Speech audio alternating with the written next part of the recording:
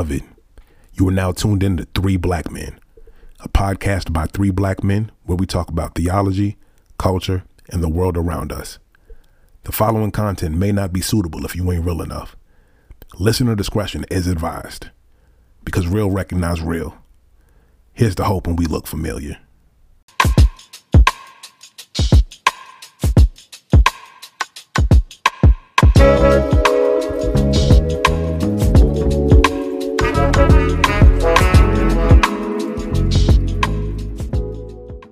All right, everyone. Welcome back to the podcast. My name is Robert. My name is Sam. I'm still Trey. Hey, and we're Still. the three black men. And hey, we're back for a new season. How y'all fellas feeling? Man, I'm excited. I'm excited. It's season cinco, bro. Like, yeah, I'm Yeah. excited. Season 5 of this thing. Yes, I listen. If God don't do it, It won't get done. You it feel me? won't get done. He got to build the house. God got to build the house. I am excited because our brother Trey came up with a theme for this season, season Yeah. 5, and it's hope. Yeah. Yes. Yeah, so y'all tell me just a little bit about hope and what you expect for the season, some things that y'all want to get into. You know what? For me, like, I'll just share a little bit personally why hope in this season resonates with me. I came into this year just feeling real hopeful. It's a new year. I really don't have any grand expectations to like for something to happen, in that way. But I'm feeling more prepared for life. Um I've been blessed to see, 38 last year, Lord willing, I'll see 39 this year. And I feel like I'm enjoying life for the first time. Right? Like I'm loving the person that I see.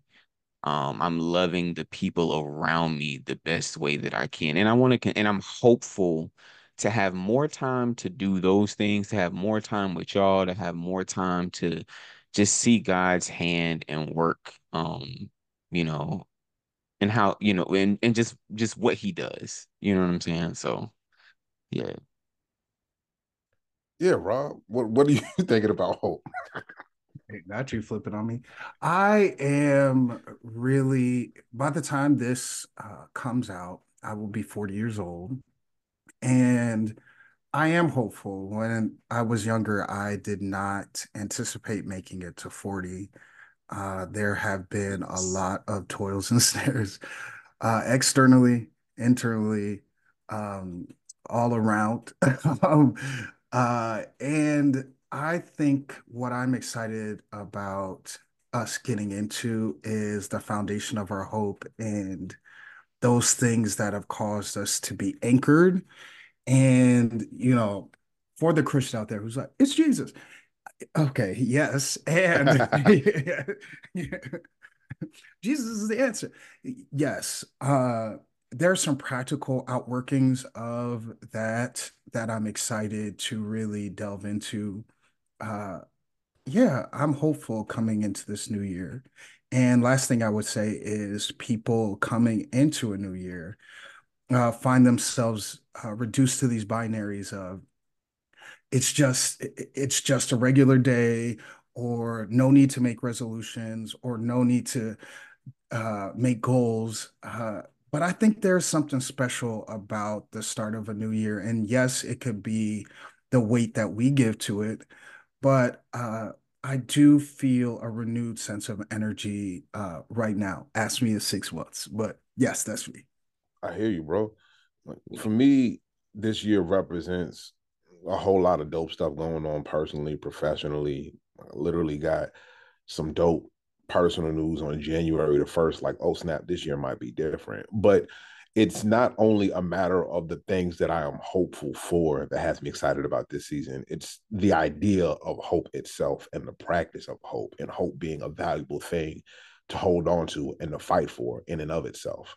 because as hopeful as I am personally, there are also some things that could and do induce a level of stress and anxiety.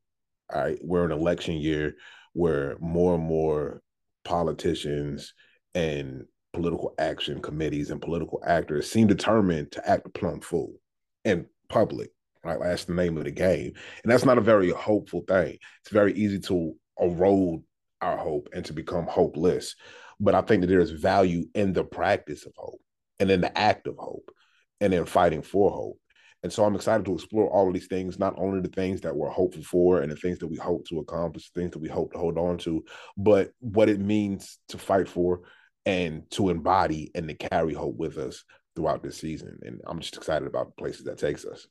Yeah, one last thing I want to say based on that before we close is, you talked about the things that are causing us not to hope, right? And when we look in the nations, there's genocide going on, there's brutality on a variety of levels, and I think it is hard to maintain hope and be hopeful and seemingly oblivious to those things. And what I want to say at the top of the season is we are aware of those things to the degrees that we can't be. And part of us leaning into hope isn't trying to turn away from those things that frighten us, those things that terrorize in the night and in the day. But we do need an anchor in order to do liberative work, in order to do constructive work. Yeah, so I agree with you, Trey, a lot.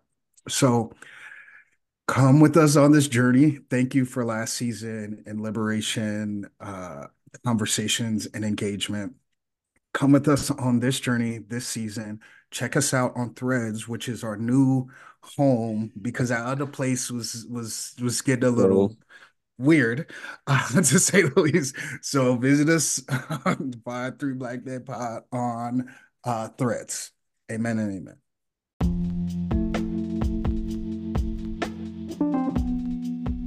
We appreciate you rocking with us for another episode of 3 Black Men. Here's the part of the show where we ask a favor from you.